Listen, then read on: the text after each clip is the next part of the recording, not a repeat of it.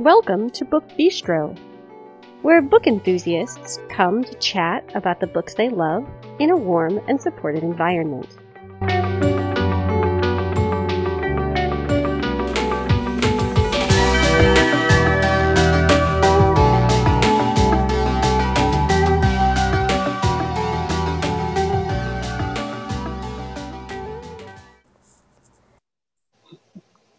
Today is Tuesday, August 10th, 2021.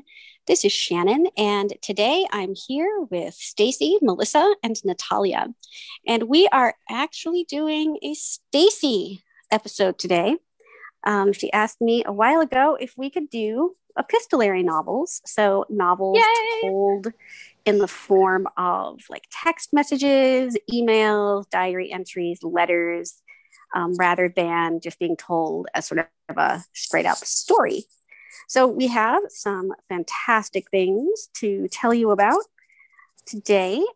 So we will get into the housekeeping information. Then we will get started with Stacy, followed by Melissa, and then me and Natalia. You can find us on Twitter and on Facebook by searching Book Bistro Podcast. You can always post just on the Book Bistro timeline. Some of you have done that. I'm always so happy to see when you've published posts there. You can join our Facebook listener group where you can chat with us as well as with other podcast listeners. You can keep an eye on some of what we're reading. We usually update you each Wednesday with a look at our current reads. If you'd like to get a hold of us and social media is not really your thing, you can email us. That address is thebookbistropodcast@gmail.com. I am really excited about this episode. I really love novels where characters are able to express themselves via some form of written communication. I feel as though it really gives characters the ability to show more vulnerability or depth of character. I don't know. I just love them. They're my favorite thing ever. And the first book I'm going to talk about tonight is a contemporary epistolary called Dear Erin by Mariana Zapata. And it came out a few years ago. And I knew I wanted to read it right away because the first half of the book is told exclusively through emails. This book is about Ruby. Ruby is, this book takes place back in 2008, and Ruby is part of the Adopt a Soldier program. And so one way that she reaches out to the soldiers that have been assigned to her is through email. And so she is paired with a soldier named Aaron, and she begins writing him emails, and after some time, he begins responding to her emails. And it's interesting because the emails between them start out very like, what's your favorite candy? Hamburgers or hot dogs? Like all that kind of nonsense where you're like, are we back in like middle school trying to get to know each other? Like all these very shallow questions. And over the months that they are communicating, they go from being, just very casual to acquaintances to friends, and then to very, very close friends that are sharing more intimate aspects of life. And interwoven throughout these emails is just some really clever, funny bantering back and forth. And the reader is able to see how feelings are sort of changing and deepening over time. And that's the first half of the book. And if you read it through audio, it's a really, really well done with dual narration. So there's a male narrator for the emails from Aaron, and a female narrator reads all of Ruby's parts. And it's just really well done. Well, then the second half of the book is about when Ruby and Aaron actually meet for the first time and how that goes. And then sort of from there, the way that their relationship sort of unfurls from that. And it's this book is very, very well done. It's one of those where people are more comfortable being their best self through writing. Funnier, better banter, more confident, all of those things. And then when they meet in person, they have to sort of adjust to who that person is in real life. And that's all I'm going to say about this book, but I really loved it. If you love slow burn romance, if you love epistolaries, if you love books that include some sort of military elements. If you love Mariana Zapata, you will not be disappointed in this book. It is Dear Aaron by Mariana Zapata. This is one that I do want to read. I don't always love Mariana Zapata. I wish that I did, but I don't. But this one has intrigued me from the time. I can't remember if it was you or Sarah that mentioned it to me first, but this is one I do want to read. And I will say that the heroine in real life is a little different than her portrayal in her emails. And so there was a portion of the book where I kind of wanted to punch her in the face. Oh dear. But that passes. But if you're aware that this whole thing is about character growth in so many ways. And so if you're able to sort of relax into the story and just, go on both of their journeys with them, you'll really appreciate it. But it's not it's not one of her like super long books. I think it's a quicker read than some of her newer books that are, I think, considerably longer. So cool. Yeah.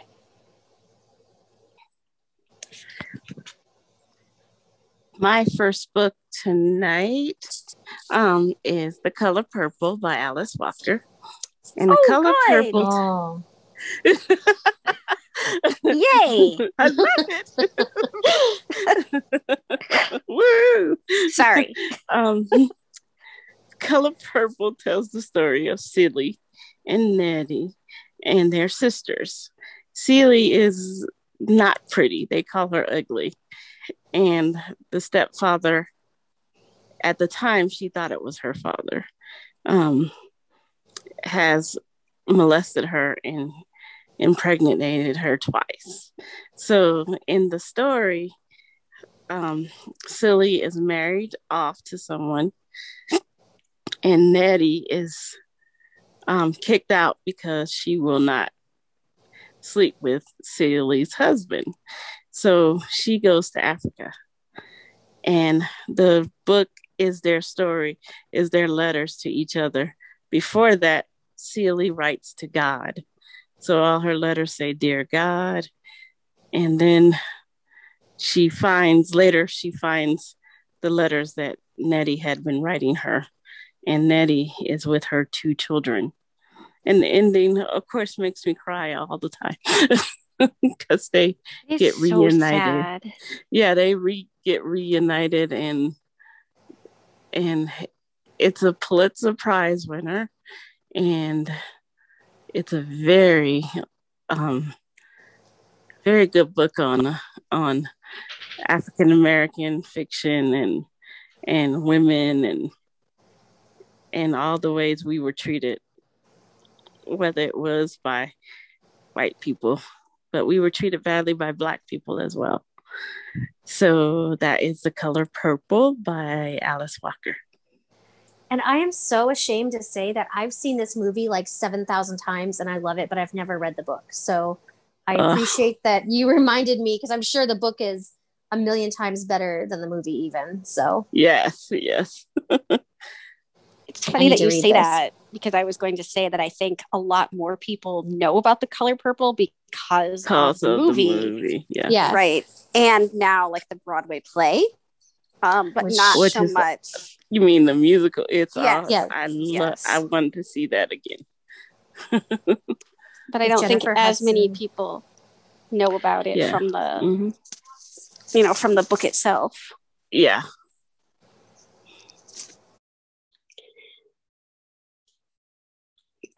So my first book tonight is one that I wasn't originally planning to talk about for this episode. And then I started talking to Stacy about it, and I realized that it does something very, very unique within epistolary novels. So I decided that I would talk about it.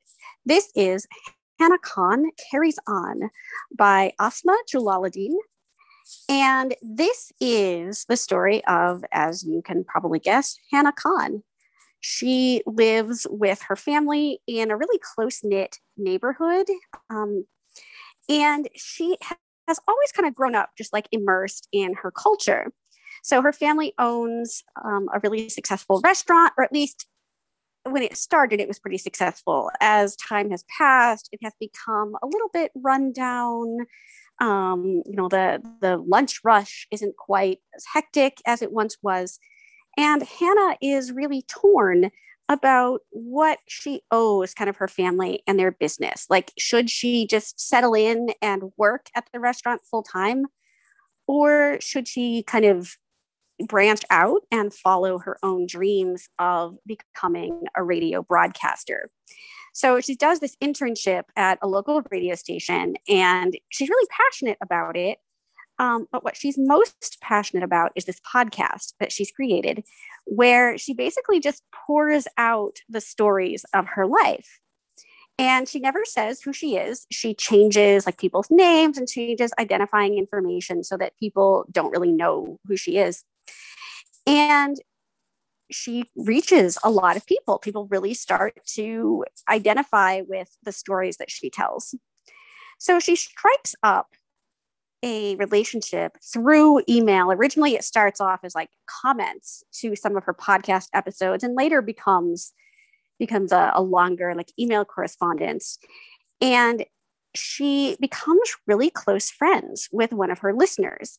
She still continues to hide her identity from him, and he also decides that he's not going to tell her who he is. So we're watching through this series of emails and comments to various podcast episodes as they sort of begin to peel back the layers of one another and like really get to know them. But at the same time, another restaurant has sprung up not too far from where the restaurant that Hannah's family owns is located. And Hannah's pretty upset about this because this is a restaurant that is newer, a little bit fancier, a little bit higher quality in some ways. And so she is struggling to kind of figure out, like, what is she going to do? You know, are they going to let the family restaurant fail? How is this going to go? And as you can probably figure out, it's not a big secret, really. This person that she has been corresponding with via email is somehow connected to this competing restaurant. This is, I thought, a very, very well done book. It was not quite the like 5-star standout that I was hoping it would be. I feel like parts of it kind of dragged in places, but aside from a bit of uneven pacing, I think it's a really, really important story. I love the neighborhood that Hannah and her family live and work in.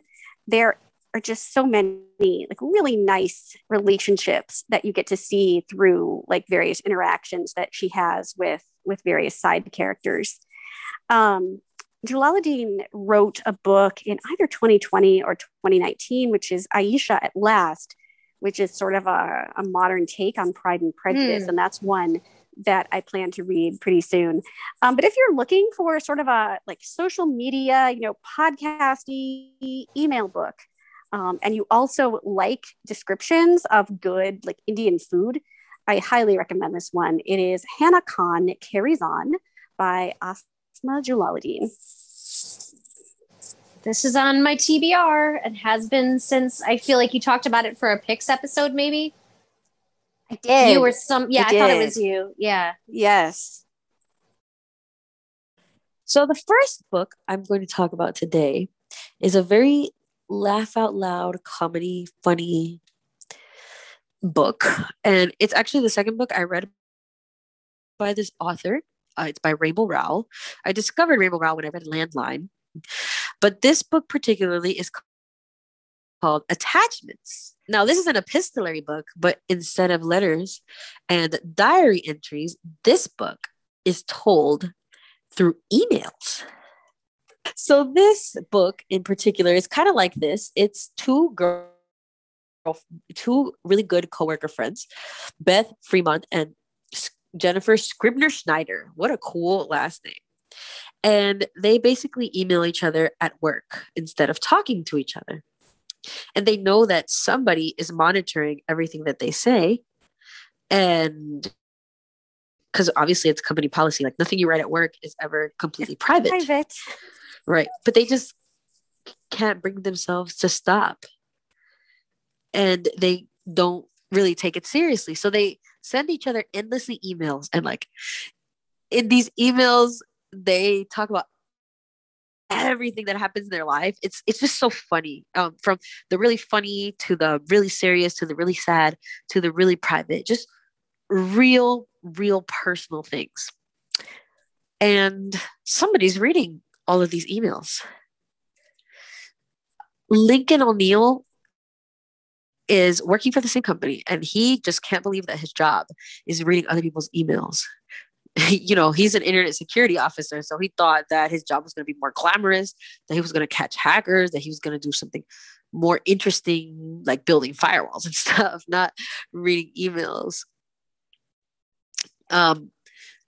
But one day he comes across a message between Beth and Jennifer, and he knows that he should turn them in and put a stop to it, but he's so entertained and captivated by their emails that he can't help it. He really wants to know more about who they are and the kind of life that they're living. And by the time Lincoln realizes that he's falling for Beth, it's way too late for him to introduce himself to her. And it would probably be kind of creepy because he knows a little too much. What would he say? Hi, I'm the guy who reads your emails and I know everything you talk about. So just find out what happens in this story and what amazing things Jennifer and Beth write in their emails, you have to read Attachment by Rainbow Rowell. I feel like it really like kind of digs into that like culture of like the early part of the internet. Like when, not like right now, but like when the internet was not quite as common or advanced as it is now. This book was so delightful. I loved Attachments. It was my second Rainbow Rowell. Fangirl will ever be my favorite forever and ever. But I love, it was very clever. And it was fun to read a book that was set in the late 90s, sort of at the beginning of, this is going to sound funny, but like the email revolution or whatever. And yes, it just was it really takes you back to a different way of like using computers, if you will. And a more innocent time using computers in the workplace. I really struggled with this episode to figure out, because I love epistolaries and I've read many of them. And I struggled because I could only choose 3. And that was really hard.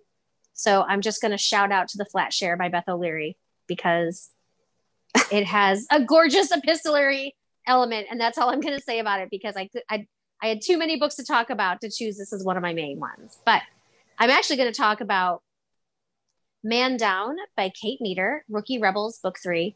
And I'd never read anything by Kate Meador, for full transparency. I'm someone that doesn't always read series in order, which is very scandalous to some of our ladies on our podcast. And I picked this one up because it was recommended as an epistolary, and I like the fact that the main characters meet because of a text message. And this book is about Gunnar, and Gunnar is a very broken person at the start of the book. He was a hockey player. He kind of had, everything in the world that he wanted. He had a wife, he had children. And then a very tragic event happened 3 years ago. And so he's basically been living kind of semi off the grid, kind of drinking too much and just, living in his sorrow. And so one day he starts texting his wife's phone, who is no longer alive, and telling her about his days and just pouring out his grief and heartache through these text messages. And then one day somebody texts back because sadly and tragically, her number has been given to someone else. And this someone else starts texting back, and they begin a friendship via text message. They have no idea who each other are. And they text daily. And this other person, this woman, begins to check in on him every morning and send like daily jokes and just tries to keep things very lighthearted because she has read all of his grief and all of his heartache and pain through his messages to his wife. And our heroine is Sadie. She lives in LA. She works for a very quirky Instagram influencer. And she's not really happy with her life. She's been sort of drifting for a long time. And then she finds out that she has to go back to Chicago to take care of the little sister that she has no relationship with. And she has to watch this dog that just is like a just unpleasant dog. And she has to deal with her sister's hockey coach, who is just dreadful and short-tempered and judgmental and awful. But the good thing is she still has her sensitive and gentle friend that she can continue texting. And at some point they discover that they are in the same city together. And after a series of false starts, they meet. And this book sounds kind of shallow when I'm just describing it to you. It was deep. It had me in tears at some points because the author does not skimp when kind of describing pain and stages of grieving and loss. This book is about a really beautiful love story. It has the epistolary elements that I love, but it also has the beginnings of some strong female friendships, which is always a huge thing for me. And then it has this element of two sisters who have spent their entire lives apart. There's Sadie, who's like 26, and then her 13-year-old half-sister. And they don't really have any sort of relationship at all. And they have to kind of learn how to become a family. And this book was really special. I've never read anything quite like it before. And it was just really gorgeous. And if you like epistolaries or really great romances or books with strong family elements or strong female friendships, you need to read this book. And it's Man Down, Rookie Rebels Book 3 by Kate Meador. Excellent. Yes. So this whole thing made me dig back into my old English things that I studied, and I found Letters Home, and it's by Sylvia Plath. Someone put it together. Now in this book, it's all her letters that she wrote to her mom or wrote to friends when she went for work with Mademoiselle, the magazine, and it traces her job. It also has, they found her scrapbook that she kept in high school. So it has excerpts from that. It has also, has pictures. And I was able to find another copy on Bookshare where it describes all the pictures. But it describes, like, there's pictures of her at her after high school graduation. There's pictures of her at Wellesley College. Now, they don't tell you who compiled all of this. They just give the credit to her. So it's Letters Home by Sylvia Plath.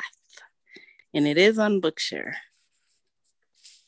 Sylvia Plath is kind of interesting to me because, like, I know a little bit about her kind of because of the Bell Jar.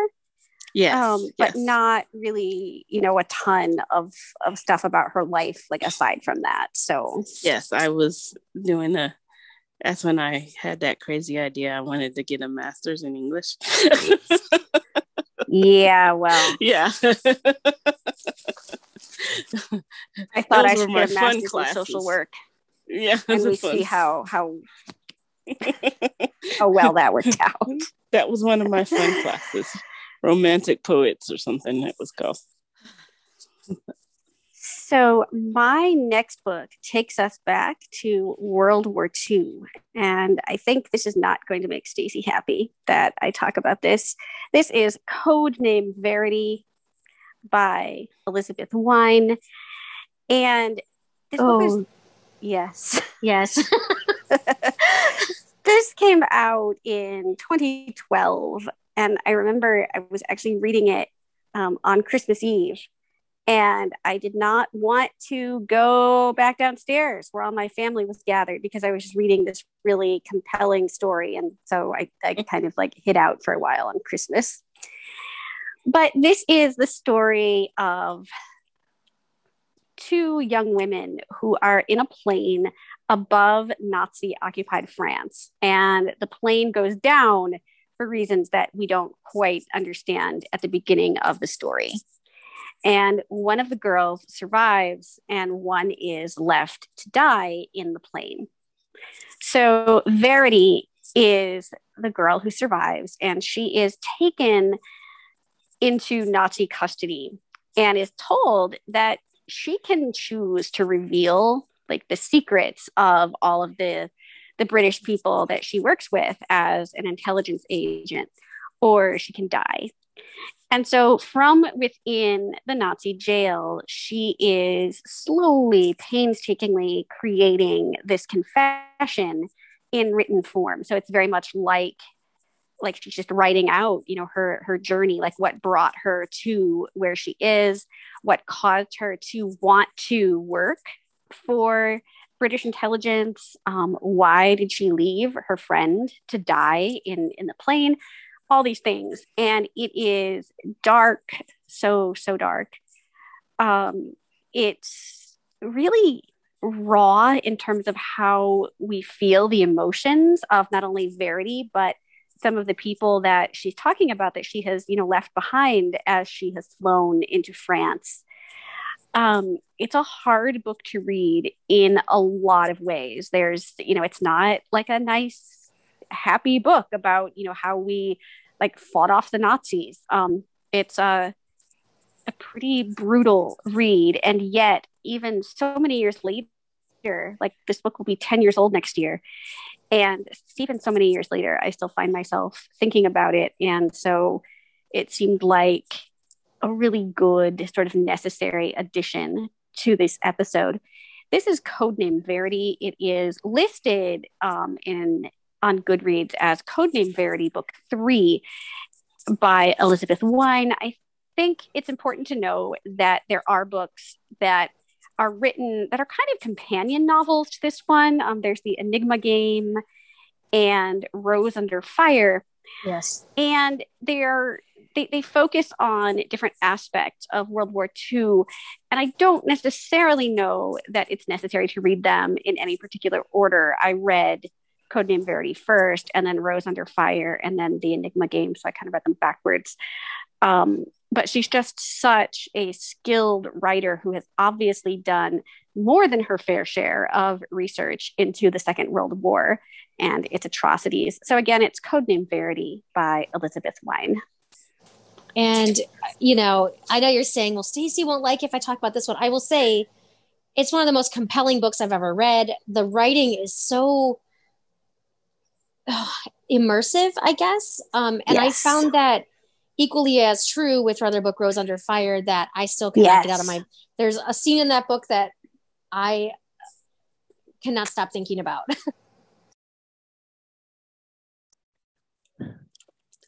So the next book I'm going to talk about is not like anything I've ever come across in this kind of genre, because it's told not only by letters, but by documents, by maps, by articles. It's kind of like a story pieced together, but it doesn't take away from how epic it is. So this is Illuminae by Amy Kaufman and Jay Kristoff. And this is kind of like it has a little bit of everything. But our main character's name is Katie. And when our story starts, she's going to break up with her boyfriend, Ezra. And she thinks that it's the hardest thing she will ever have to do in her young life. And in the afternoon, her planet is invaded. This is year 2575. So we've got like a futuristic sci-fi aspect to it, which is cool. And two mega corporations are at war over this tiny little planet that's at the edge of the universe. Are you surprised? No. So now that they have enemy fire just all over the place, Katie and Ezra, even though they're barely talk to each other. They're forced to evacuate together and rely on each other in a war-torn planet. But they think their problems have started, but no, they're actually just getting started, because on top of all this, there's Shannon's favorite thing, a plague. Yes, there is. And it's mutating. So even though the Fleet Isle might be their enemy and nobody in charge is saying what's going on, they're going to have to figure it out. So Katie has to hack into some kind of web of data to find out what the truth is. And the only person who could help her is her ex-boyfriend she swore she'd never talk to again. And this is Illuminae. To find out what happens, you must read this book, Illuminae Files Book 1 by Amy Kaufman and Jay Kristoff. And as I said, this book is super cool. I think it's very fascinating how it's told. I don't know if you have, Shannon, but I've never read a book like it. That's just told with, it's kind of like pieced together with a dossier, like. Right. It's like all these documents kind of tell the story, but you don't fully understand like why it's being told this way, like until the very end. So as I said, I struggled to come up with 3 books because I wanted to talk about like 7. But I thought I should probably, and I kept texting Shannon and saying like, oh my God, what about this one? Or what about this one? Or like, I don't know how I'm supposed to choose. But I decided that I had to talk about the book that sort of began my love of epistolary novels. And that I read this book in the 90s. And, I don't know how it holds up now. I haven't read it recently because I'm afraid of, I don't want anything about my feelings about this book to change. It's very sentimental to me. And it's My Sweet Folly by Laura Kinsale. And yes, this book is about Folly Hamilton, and she lives in a village called Toot Above the Batch. And she, that's right. And I just think it's so funny that I like to say Toot Above the Batch because it's silly. And Folly is married, and she somehow begins this correspondence with her husband's cousin. Her husband's cousin is over in India as part of I'm assuming like the East India Company and all the, British people like being over there and like, yes, terrible efforts. And so for several years they exchanged letters. And, during that time, it went from being very like, oh, the weather here is great. And I came across a very casual to deeper and deeper emotion. And the two of them began pouring out their feelings about life and love and friendship. And, at one point things kind of got a little blurred. And, this beautiful relationship through letters went on for several years. And now it's years later and Folly is a widow. She and her stepdaughter are living in Toot Above the Batch. And Robert Cambourne has returned from India and has basically summoned them to his home in a very curt little missive that did not sound like him at all. And so, Folly has this very bittersweet mix of emotion about seeing him for the first time after reading his beautiful letters and thinking that she knows this very sensitive and articulate man through his letters. And so she and her daughter Melinda arrive at his home, and it's a sort of like dark and foreboding place. And he's sort of a dark and silent and foreboding man who barely speaks and acts kind of strange. And it's very painful for Folly to figure out, like, how did her Robert turn into this cold, aloof, detached man? And the only way that he is able to properly communicate with her during her stay is via letters. And that's all I'm going to say about this book, but I loved it so much. I read it, a long time ago in the 90s. I read it again probably 10 years ago. And like I said, I'm afraid to read it again just in case it hasn't stood up to the test of time, but it just for me was like, oh my gosh, this is how you can like show vulnerability to someone in a way that feels less scary. You can write it. So you're not looking into their face or talking directly to them. You're writing down your feelings, your fears, your, you know, your hopes, your dreams, and all of this. And it's how two people, two very, very lonely people, develop a gorgeous friendship that may or may not, by the end of the book, become something more. And this book, again, is My Sweet Folly by Laura Kinsale. Laura Kinsale is masterful. Oh, she writes these really like cuckoo bananas plots that all end up working somehow. Like, yes, I don't even know. Yes. I think this one and maybe For My Lady's Heart, is it the medieval one? Yes, I think so. These two, I think, are my favorite of the Kinsale books. My last book is Noel's Letters by Richard Paul Evans. And it's a collection. There's also a sequel, Noel's Diary. And it tells the story of Noel Book. Her parents were kind of quirky. Clearly. Yeah. That's a very fascinating name. Yes, I love it. Yeah. So she, in the first chapter, she explains that it is Boke in Scotland, but it was changed to Book, and it sounds like a bookstore name of a bookstore. Noel's Book, Noel Book. And I could have that for a name. It's yeah, a good me name. too. And she's a book editor in New York until she gets some news that her dad is really sick and he is dying. So she has to return to Utah, Salt Lake City. And when she gets there and he has passed away. And then she finds out her mother has also passed away. Oh. But they left her a treasure trove of all these photographs of her as a kid and letters, and then the main part of the book is the letters that they wrote to her while she was away, because she didn't want to return home. She just couldn't return home. She was in love with New York, and she thought New York would take care of everything.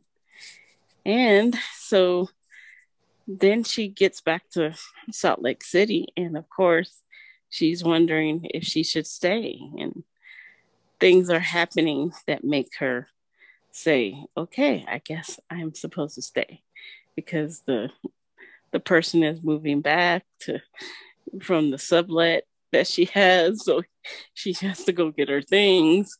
Someone else has gotten a promotion that she was supposed to have gotten because she's doing all the work. Yeah. So in the midst of all of this, she's grieving for her parents and reading these letters each night. So that is Noel's Letters by Richard Paul Evans. And the sequel is called Noel's Diary. That sounds like a lovely book. It does. I always think of Richard Paul Evans as like these really sappy, like, I was just going to say like the sappy Christmas books that I keep expecting like Stacy to it's kind of sappy. talk about on your like holiday episode. All right, friends, it has come to the time for me to bring us down. Way down. Oh yeah, way down. So here we go. We are going to talk about Push by Sapphire. Oh my goodness. This book was actually written in the late 90s, but was not brought to the forefront of like the cultural consciousness until about 2010, 2009, when they made a movie based on this book. And the movie is called Precious. The book is Push, and it is sort of my first introduction to this whole idea came from reading the book. And then I, of course, saw the movie. So this is the story of Precious Jones, and she is 16. She lives in Harlem with her mother in the late 1980s. And Precious does not have a great life. She is 16. She is pregnant with her second child. And the father of these children is also the father of Precious. And so this is like in no way like a good thing. Her mother is also super abusive to her. Precious is illiterate. She's really just struggling to find her way in the world. Her daughter, who was born when Precious was only 12, has some sort of developmental disability. I think it's Downs. Is it Downs? Yeah, it's Downs. I couldn't remember if it was Down syndrome or something that was not named. And Precious has decided that the perfect name for this child is Little Mongo, because she believes this child is a mongoloid, and so therefore this must be a good name. I tend to think it's kind of a terrible name, but that is neither here nor there. When we first meet Precious, she is kicked out of school for being pregnant and really resents this. She doesn't do well in school, but she does enjoy kind of being out of her mother's house for the day. And there is a deep desire within Precious to learn, even though for so long learning hasn't been something that has come easily to her. She ends up getting involved with an alternative school, and she meets a teacher who is just really, really dedicated to changing the lives of disadvantaged teens. And through her sort of education with this teacher, we see her make some really big strides in her life. This is written as sort of like an assignment in a composition book. And I read it as an audio. I've not tried to read it as an ebook. I hear that it's written the way that Precious would have written it. So there's a lot of like misspellings that change as her fluency with the English language gets better, and as she kind of understands more about how to write her story, these things change. But I think if you're listening to it as an ebook, like with synthesized speech, I think that would be a challenge. So I did it as an audiobook. Was it? Okay. It's a quick audiobook. It's about 5 hours in audio. It broke my heart, I think, several times just over the course of reading it. And it, like Codename Verity, is a book that I have never forgotten. It's a book I don't know that I could read again. Yeah. Because it is really difficult, but it's I think a very valuable story just about overcoming adversity and really understanding the power of words and education. So this is Push by Sapphire, and you can read it, you can watch the movie, which is Precious, or you can do both. So I saved this last novel I'm going to talk about because it is one of the creepiest, most fascinatingly amazing books I've ever read. And I'm pretty sure that Karen, oh my gosh, that Shannon would agree. I would. This is We Need to Talk About Kevin by Lionel Shriver. And this book is about Eva, who never really wanted to be a mother. But not only did she not want to be a mother, now she's the mother of the unlovable boy who murdered 7 high school students, cafeteria workers, and a much adored teacher who tried to befriend him 2 days before his 16th birthday. So when we begin this novel, it's been 2 years since this terrible incident happened. Now, we don't really know how, what, when, anything. But what's interesting about this is that this book is told from the point of view of Kevin's parents sending letters to each other. Of course, they're still married, but ever since this event happened, they're estranged from each other. I mean, this kind of thing puts a chasm in a family, I assume. And yeah, I would think so. Yeah, so they begin corresponding, and we learn more and more about Kevin's rampage. And Eva has a secret. She was alarmed by the concept of motherhood and everything it was, because of the sacrifices that it takes and the social emotions that it requires, or that people feel like it requires. And she feels that maybe the fact that secretly somewhere inside she disliked her son, and maybe she feels like that's responsible for driving him off the rails and causing him to do what he did. Is she responsible? Well, I guess that's to be determined, but you must read We Need to Talk About Kevin by Lionel Shriver. This is another one of those books where you really don't like anyone At all. And as I was reading it, I was like, these are kind of terrible people. And Yes. yet it's a book that you can't really look away from. Right. It's kind of like a train wreck. It is very much like that. But it's a train wreck that you actually enjoy, even though you can't say, hey, I actually, I'm cheering for this character. No, I'm cheering for that character. You never cheer for anybody at all. No. All right.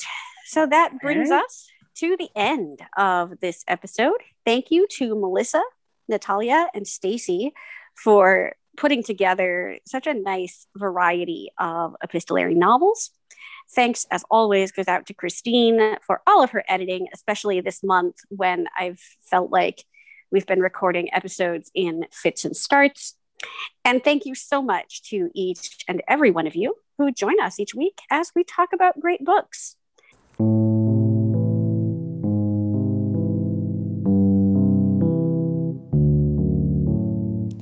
If you would like to leave us a rating or a review, you can do that on Apple Podcasts or any other platform that you use to access the show. Not only does it tell us what you think, but it also helps other people find us when they're looking for book-related podcasts. It kind of advances us in the Google algorithm. So I will be back next Tuesday morning with an author interview and, of course, the guide to new releases. And some number of us will be back on Friday with more bookish greatness. Take care, everybody.